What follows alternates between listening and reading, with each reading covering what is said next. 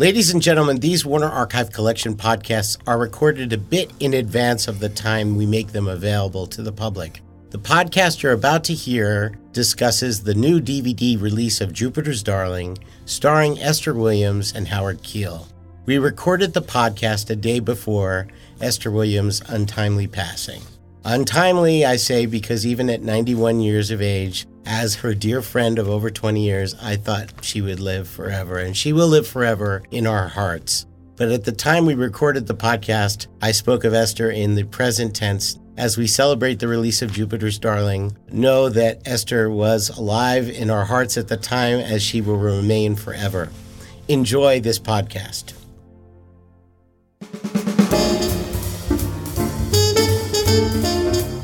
Welcome to This Week in the Warner Archive Collection, where we discuss our newest releases.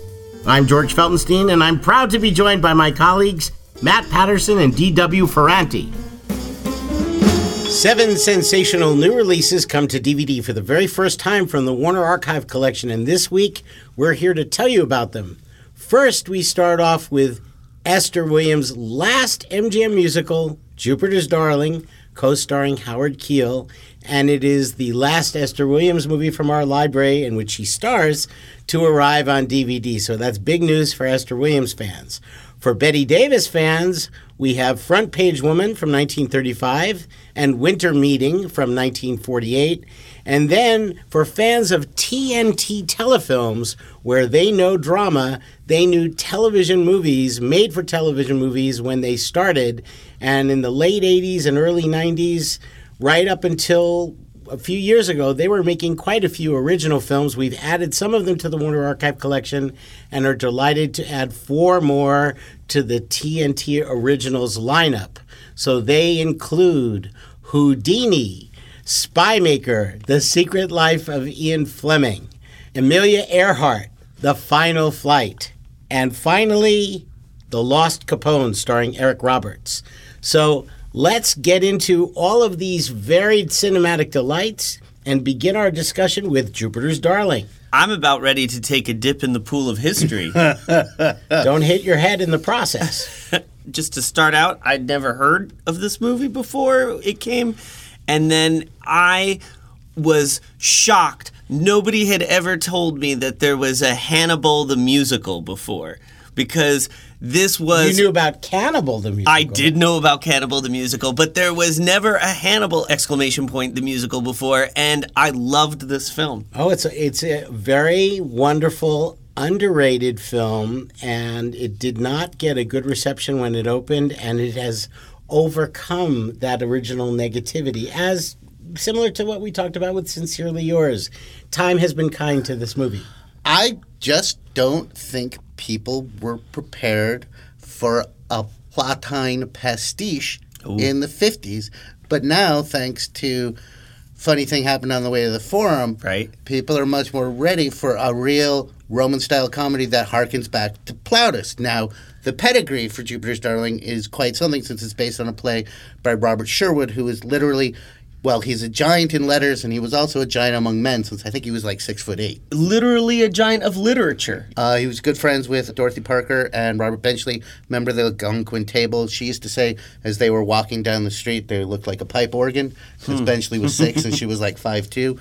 Acclaimed playwright, acclaimed screenwriter, worked with Hitchcock. He wrote a film that I believe is on the archive from before my day, but it's also one of my favorite films, Idiot's Delight, with Clark Gable. Am I right? Is that on the archive? Yes, and Abe Lincoln in Illinois is also his. Sherwood would say that he would set out to write a message play, and he would always end up with an entertainment instead, and that's certainly the case with this. And the original play was from 1927. The Road to Rome. And it was an anti-war play.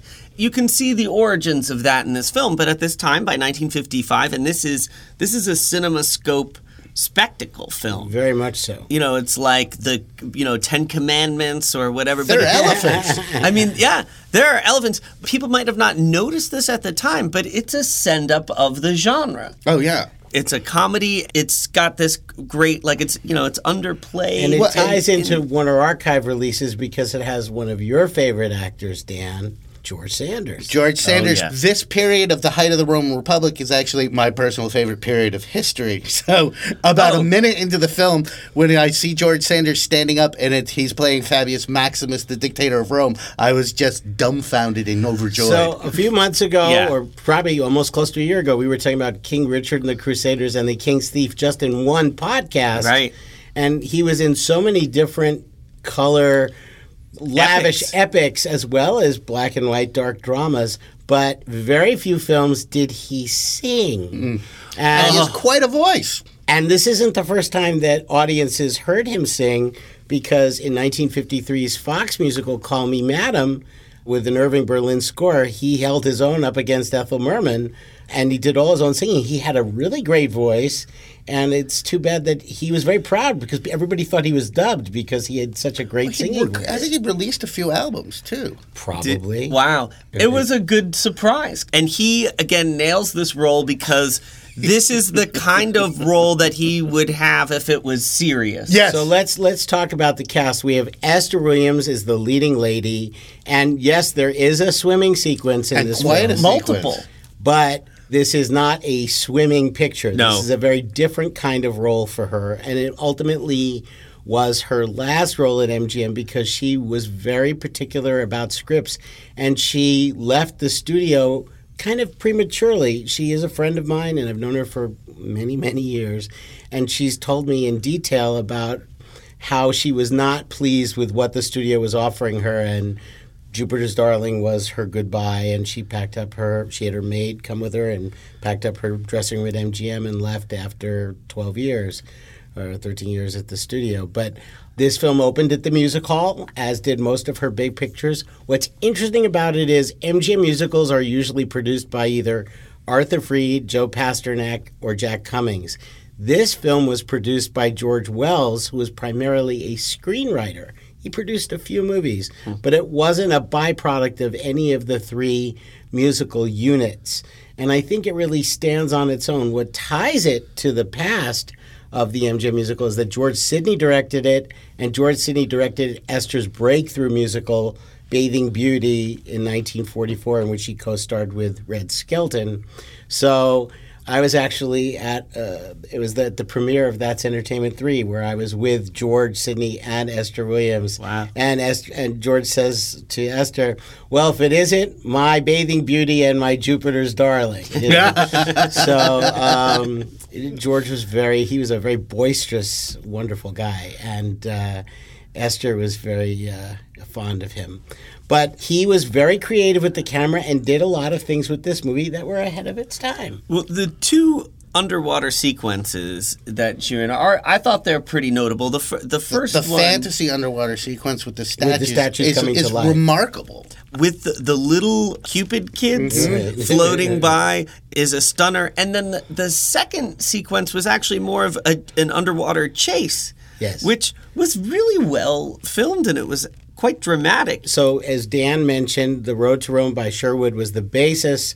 MGM had owned this property for years, and the decision to finally musicalize it ended up being Jupiter's Darling. At one point, it was considered as a dramatic vehicle for Garbo.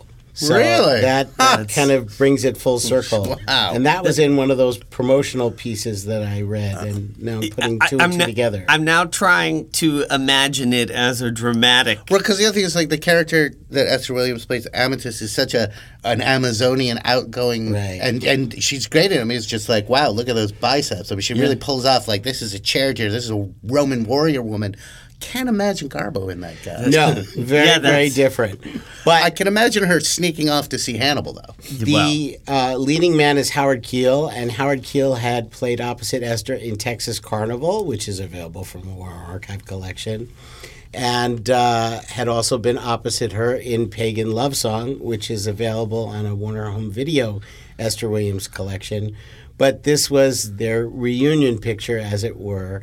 And then you have Marge and Gower Champion. Now, was this also not their last MGM? This was their last MGM film for sure. I think they did another film after this at another studio, if I have the chronology correctly.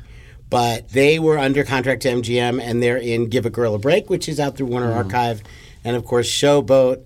and Lovely to Look At, which is from the Warner Archive collection. And they also did a film called Everything I Have Is Yours, in which they were the stars. And we don't have a good enough master to release that yet. But we're working on it if you're Margin Gower Champion fans out there. They have a They have wonderful... a very special number. Oh, yes. The slave auction, the Roman slave auction number was, I like that one because it was quite a If this song be and dance slavery, number. then this... Yes. Yeah. Very notable. Yeah, and it's a little bit ahead of its time, Yes. again. It was funny. And the lyrics are by Harold Adamson. The score is by Burton Lane, who's responsible for Finian's Rainbow, On a Clear Day You Could See Forever, and was under contract to MGM as far back as Dancing Lady in 1933. So there's a lot of pedigree to Jupiter's Darling. Most importantly, as Matt mentioned, this is in CinemaScope. This is a brand new master in the 2:5:5 aspect ratio and glorious stereophonic sound. It's really the best way to experience colorful elephants. Now, what is not colorful is a piece of bonus material that is on this disc, and that is a deleted sequence that is a reprise of the song I Have a Dream. There was a number with Esther, and in this film, usually Esther did her own singing because she had a lovely singing voice. But Joanne Greer provided her singing voice in this film. And Esther's character and George Sanders sing When Their Love Is No Longer, I Had a Dream. And then there is a dissolve to a dance as Margin Gower Champion's character's part. This whole sequence was cut out of the film before release, and all that survived was a faded work print. And we put that together for the Laserdisc release of this film in the 90s, and that piece is available on this DVD as well. And it shows off the horrors of what can happen to Eastman color, because there was no color in this surviving print in the 90s. And I don't even know if that print is around anymore, but we do have this Video Master, thank goodness. And it was edited together from, what had survived in the work print in the 90s, and it's about 6 minutes long. It's really quite substantial. Why do you think they cut it? Probably for time. They generally wanted to keep the running time. The running time of this movie is 96 minutes. Right. Were they envisioning the CBS Friday night movie a decade later? I don't know. Well, there certainly is something of a television thing going on with the framing device, with the minstrel pointing to the screens, and then the story starts to run. And again, if you were to have watched this film on television when they used to do what they called Metro Scan, which was MGM Labs' version of Pan and Scan, you'd have to... Right, they would have to pan way over. Yeah. Yeah, it was really... But at least you would see the warning at the head of the film, which states it's the year 216 BC, Hannibal marched on Rome. And the history of this great march has been confusing, but this film will do nothing to clear it up. And how? So let's go from one fabulous, legendary movie star, Esther Williams, to one of the icons of Warner Brothers from the 1930s and the 1940s as we span a 13-year gap in her, or I should say a 13-year span of her career, not a gap, because she made probably 30 films in between the two. 1935's Front Page Woman, starring Bette Davis and George Brent, and 1948's Winter Meeting, starring Bette Davis and a very young Jim Davis, who would later go on to star in Dallas. Front Page Woman, George Brent, the co-star. It's worthy of mentioning that Bette Davis and George Brent were very close off-screen and collaborated on-screen 11, 12, 13 times, thereabouts? Many times, and I think one of the great things on this disc is you see the trailer where, like, George, let's get together and talk about Front Page Woman. Right. I love the trailers like we saw on Massacre, where they actually filmed something special for the trailer. Yeah. And Warner Brothers would do that a lot in the 40s and 30s.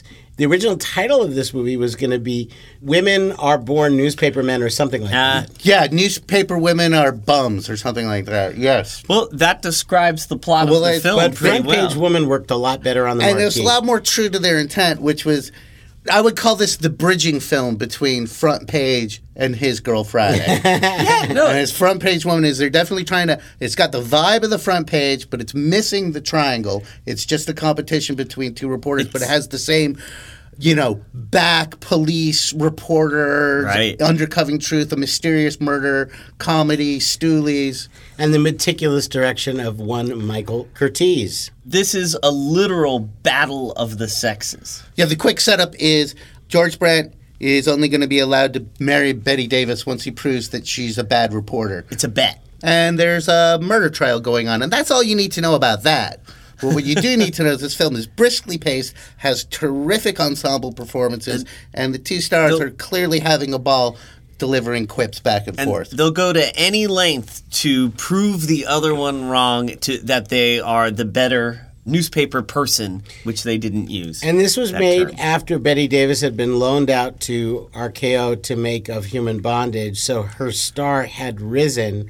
And of course, Warner Brothers would give her a more meaty role in Dangerous, which was released later in 1935, just I think 2 films after Front Page Woman. But this is really Davis establishing herself as truly the first lady of Warner Brothers by 1935. That was pretty much in stone when she got that first Oscar. And then we go to 1948 and Winter Meeting, which is one of her last films made at the studio.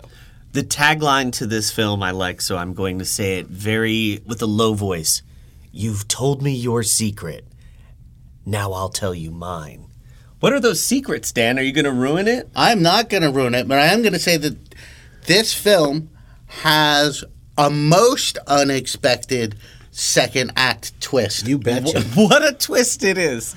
I didn't see it coming at all. Did you have any inkling? No inkling. I was actually I had to just stop and go, what? So it is a wintry romance tale. Now, my take on this film is that it's actually a serious screwball comedy, and let me explain what I mean by that. That is a new one on me. Now, classic screwball comedy, the two people who should be together are not together Yes. because of usually some sort of class distinction or a divorce. They travel to the magical land of Connecticut, which is much like the forest of Midsummer Night's Dream, Okay. where all such distinctions are erased, and they recognize each other in each other. Then they go back to the city where they have to work it out finally. And that is the pattern of this film, although the true romance is, of course, with another figure. Well, I think that's a fascinating and unique take on this Yeah. movie. Certainly one I would never have. Anytime anyone goes from New York to Connecticut in a movie, I perk up. Now, it depends if they take the New Haven Railroad or I-95. just a very quick setup pitch is that Betty Davis plays a spinster poetess, and she lives in a beautiful apartment And how?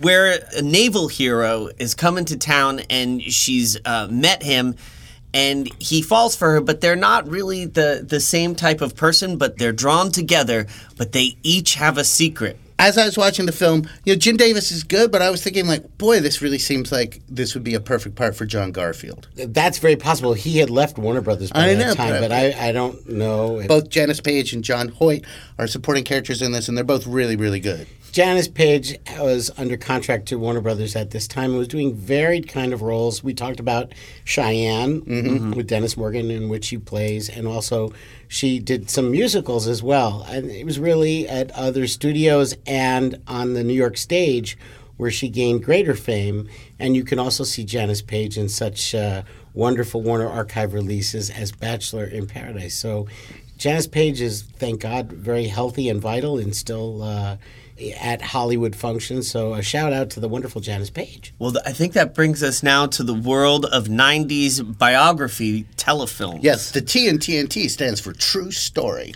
Does it? Indeed. So the first story chronologically would be The Lost Capone. 1990. And this is directed by John Gray, who also directed The Day Lincoln Was Shot and The Hunley, which are both TNT original telefilms that we're happy to have as bestsellers in the Warner Archive collection. These films as a block, it's a very interesting block of films because, they are all biographies.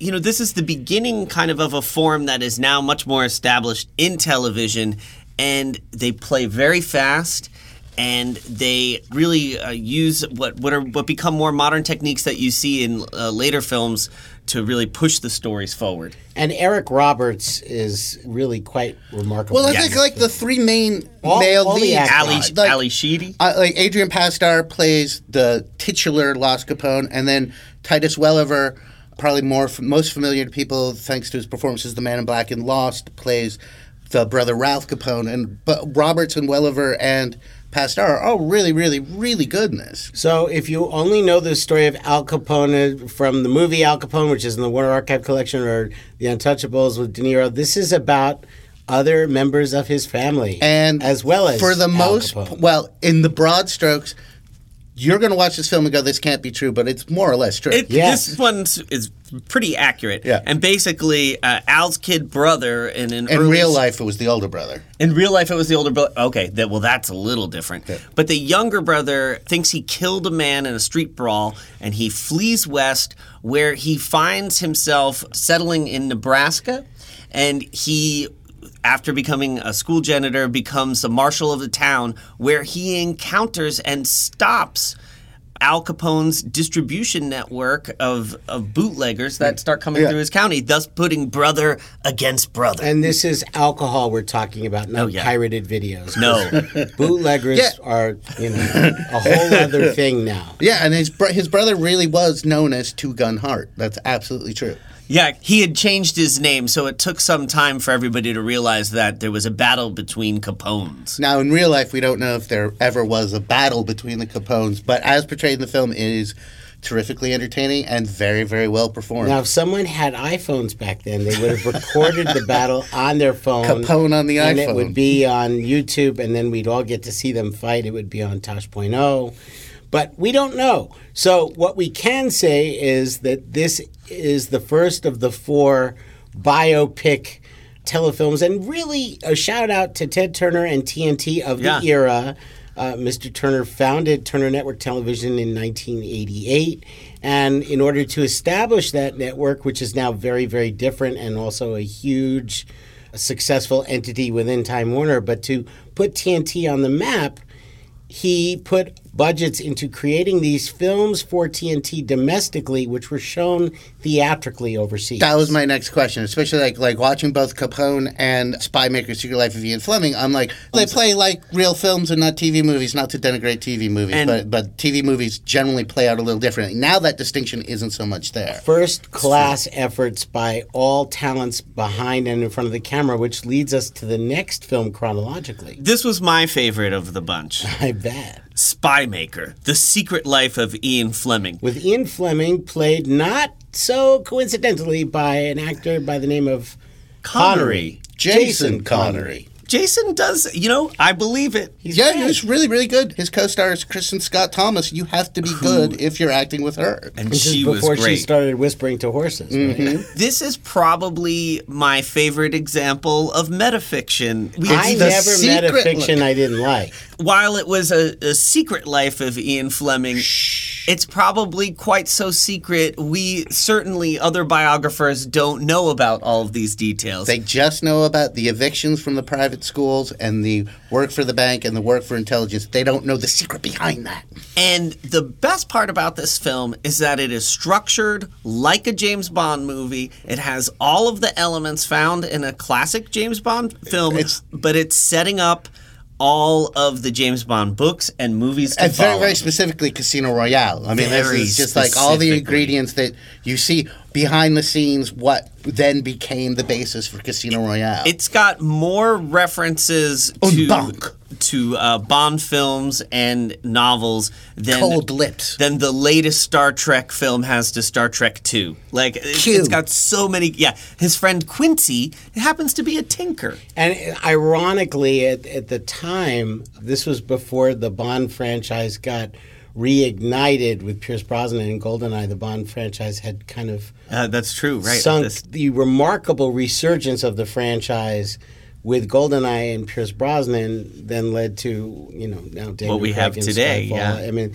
so the franchise has been around for 50 years, but Ian Fleming was the start of all of it. This is his meta story, if you will. And Jason Connery, the son of Sean Connery, portraying Ian Fleming was a bit of brilliant casting on TNT's part. This film works on so many levels. It is a repeat viewing experience. Yeah, I was intrigued to see that one of the producers was Haim Saban, who's most famous, of course, for Power Rangers. Right. Then we move to 1994, and we have Amelia Earhart, The Final Flight, starring Oscar-winning actress Diane Keaton, in a rare made-for-television performance. Yeah. And Rutger Hauer is her co-star. I'd like to ask our listeners a question. Oh, yes, please do.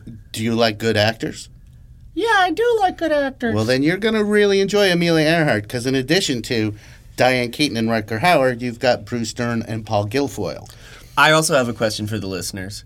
Do you like Diane Keaton wearing ties? Yes, I do. La-di-da, la-di-da. Well, Annie Hall, really, the aviatrix. I don't right, know. It's the ties and the pants and the haircut. And she does do the haircut, she looks just like the photographs that we've seen. But this was a production from Avenue Pictures, which was a company that was making theatrical releases at the time. And I think this is an example from almost 20 years ago of subject matter that people thought wasn't box office enough even then to get people into theaters. Now it would be 10 times harder. Right. But at the time, TNT provided the place that people could tell those kind of stories. So you had big stars like Diane Keaton on TNT telling the stories they wanted to tell. And that's why this is a first-class effort all around. Absolutely. So last we moved to the end of the 90s in 1998's Houdini. And this is not the first film biography of Houdini, but it is, I think, the most recent. There have been many. So this could be the last Houdini. Certainly, much like Houdini's ghost, we can always summon him again. Those of you who are familiar with the very Hollywood version of Houdini's life that was made at Paramount in the 50s with Tony Curtis and Janet Leigh will find this TNT Houdini quite different. As you will if you're familiar with the 70s TV movie with Paul Michael Glaser. That's right. Houdini, no doubt, fascinating guy, fascinating story. And this story starts with him. Well, the wraparound is a seance where Houdini's wife, because about yearly on Halloween, she would attempt to contact Houdini's spirit because on his deathbed, he promised if anybody could escape from the afterlife and come down to make contact on Earth, he could. And that is the bookend of the whole film. And then we go in onto moments of his life, early immigration, his early stage acts, and of course his relationship with his wife. What I loved about this film is that there isn't any preamble. It just starts. Just goes. From the beginning, you're into the action. In real life, it's worthy to note that Harry Houdini was not just a famous escape artist. He was also in movies. He was a major movie star. In fact, he was very much the Harrison Ford of the tens. And I need to point this out because most people don't know that. Let me just say this. Dan is very proud of this. The first ever fight with a robot was done by Harry Houdini in a Harry Houdini film. Yeah. So it was like before Johnny Sacco, there was Houdini. Yes. This film really hits the point of his life very, very accurately for the most part. Yeah. And it also has a pretty great supporting cast. There's Paul Sorvino, David Warner, who was also in the Ian Fleming film. Keep your eye out for a young Mark Ruffalo. And Houdini fans would like this. Ron Perlman. And actually, I thought they did a good job of explaining the showmanship of the escape and showing him how he did some of the tricks. And, of course, we get back to the wonderful seance, and I don't want to ruin anything, but there is a Boffo ending. Okay. So we're adding 4 more TNT originals to our already burgeoning lineup of TNT originals within the Warner Archive collection. There will be more to come later in the year. But these 4 are certainly worth checking out. Also worth checking out is our Warner Archive Instant Streaming Service. Let's talk about that for a bit. Well, we've got some new titles up, George. We always have new titles. And they're always lots of fun. Now, keep in mind that we pre-taped this, so what's up now might not be up a year. If you're listening to this in the year 2024, It may be changed. Matt, what is your Warner Archive Instant Streaming pick of the week? what was burned into my brain last night was Not With My Wife You Don't. And that is from 1967 with Tony Curtis, George C. Scott, and of course, Carol O'Connor. Isn't Verna Lisi in this movie too? Yes, but I didn't quite know how to pronounce the name. Well, when I was growing up, Verna Lisi was pretty much the be-all and end-all of sexy seductresses on the silver screen. We've got Melvin Frank, Norman Panama, and the Saul Bass opening. As someone who enjoys graphics, it was just very simple, but it sets the tone, and boom, we're off and running. Yeah. Instant.warnerarchive.com is the URL for the new Warner Archive streaming service. And let's not forget that Not With My Wife You Don't is available on DVD from warnerarchive.com. You can own it forever and have it on your shelf in a gorgeous widescreen master. So you can stream it or you can buy it. We give you a choice. We have a lot of those, and again, some of these films make great gifts. You can view them instantly and then package them up and give them away. Dan, what did you get to see this week? I continue my mission of spotlighting films that have perhaps been too overlooked, in my humble opinion. I'm recommending Ice Pirates. Oh, yeah. Wait, didn't I recommend Ice Pirates a Did few you? weeks ago? But you know what? Ice Pirates is so good, you should recommend it twice. It's in HD, and it is probably my favorite 80s science fiction comedy. I think it's the best science fiction comedy that Robert York ever made. I will agree. I will agree with that. Well, if I did do a repeat, I'll just quickly say, well, then you should watch Gun Crazy. I will. My selection ties into some of our new DVD releases in that we're talking about the First Lady of Warner Brothers, Bette Davis. We have a few of her films on Warner Archive Instant, yes. but the one I want to talk about today is in HD, and it is a re-teaming of the two co-stars Bette Davis had in Now Voyager, which is one of her greatest films. Claude Rains and Paul Henry co-star with Bette Davis in Deception. And this is really a juicy melodrama with lots of plot points that keep you on the edge of your seat and bravura performances from all three stars. It's really the quintessential Warner Brothers film of the 40s, Deception. I assume people are deceiving each other in the film. Could be. All right, well, that brings us to our letters section. And boy, listen to this pile of letters. Oh, come on, you got to read at least one. We sure will. Hey, who's this from? This is from Jimmy in Saraland, Alabama. Perhaps you've heard him before. Well, you Definitely our most loyal letter hack. He is our most loyal letter hack. And please, people, send us some letters too. Don't let Jimmy have all the fun. Jimmy is really dominating the charts right now with a lot of letters, and he reliably writes them in crayon. Can't say enough great things about Instant Warner. Hey, see, timely. us too. I would enjoy seeing the That's Entertainment series on the site. I'm wondering if there are plans to have That's Entertainment 4 as well. Thanks again, Jimmy.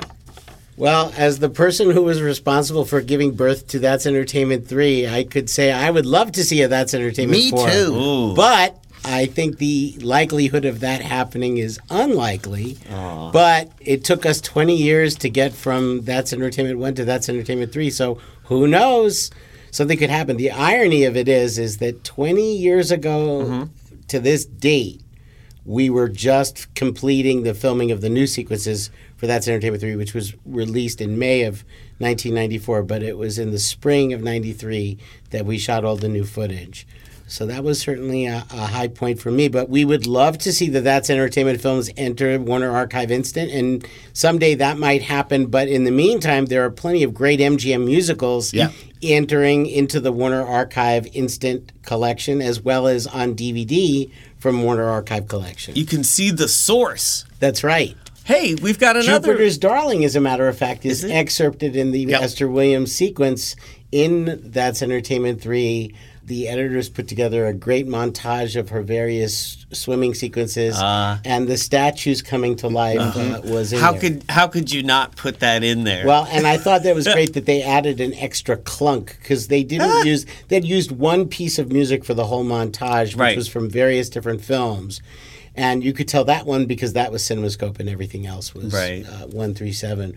When all the statues' heads put together, they Right. used these coconuts to get a cloak. Oh, and that's funny. I'm not one for adding sound effects to vintage clips, but in that case, it worked. That worked. Got to make an exception because if you were underwater, you'd hear that Now clunk. when I watch that sequence again, I'm going to be like, what happened to the Well, clunk? the clunk the isn't in clunk? Jupiter's I know. Darling. It's only Now in it's that in my scene. brain, though. It needs to be in Because there. it's definitely a clunk moment.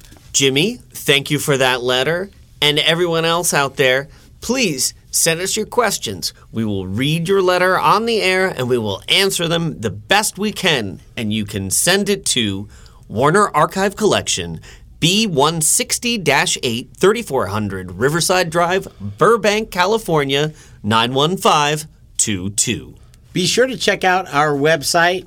For the DVDs, it's shop.warnerarchive.com. For the new instant streaming service, it's instant.warnerarchive.com.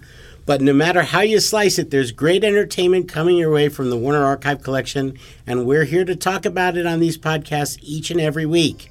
So thanks for listening. I'm George Feltenstein. I'm Matt Patterson. Fabius Maximus, dictator of Rome. Have a great day and look for the next Warner Archive podcast.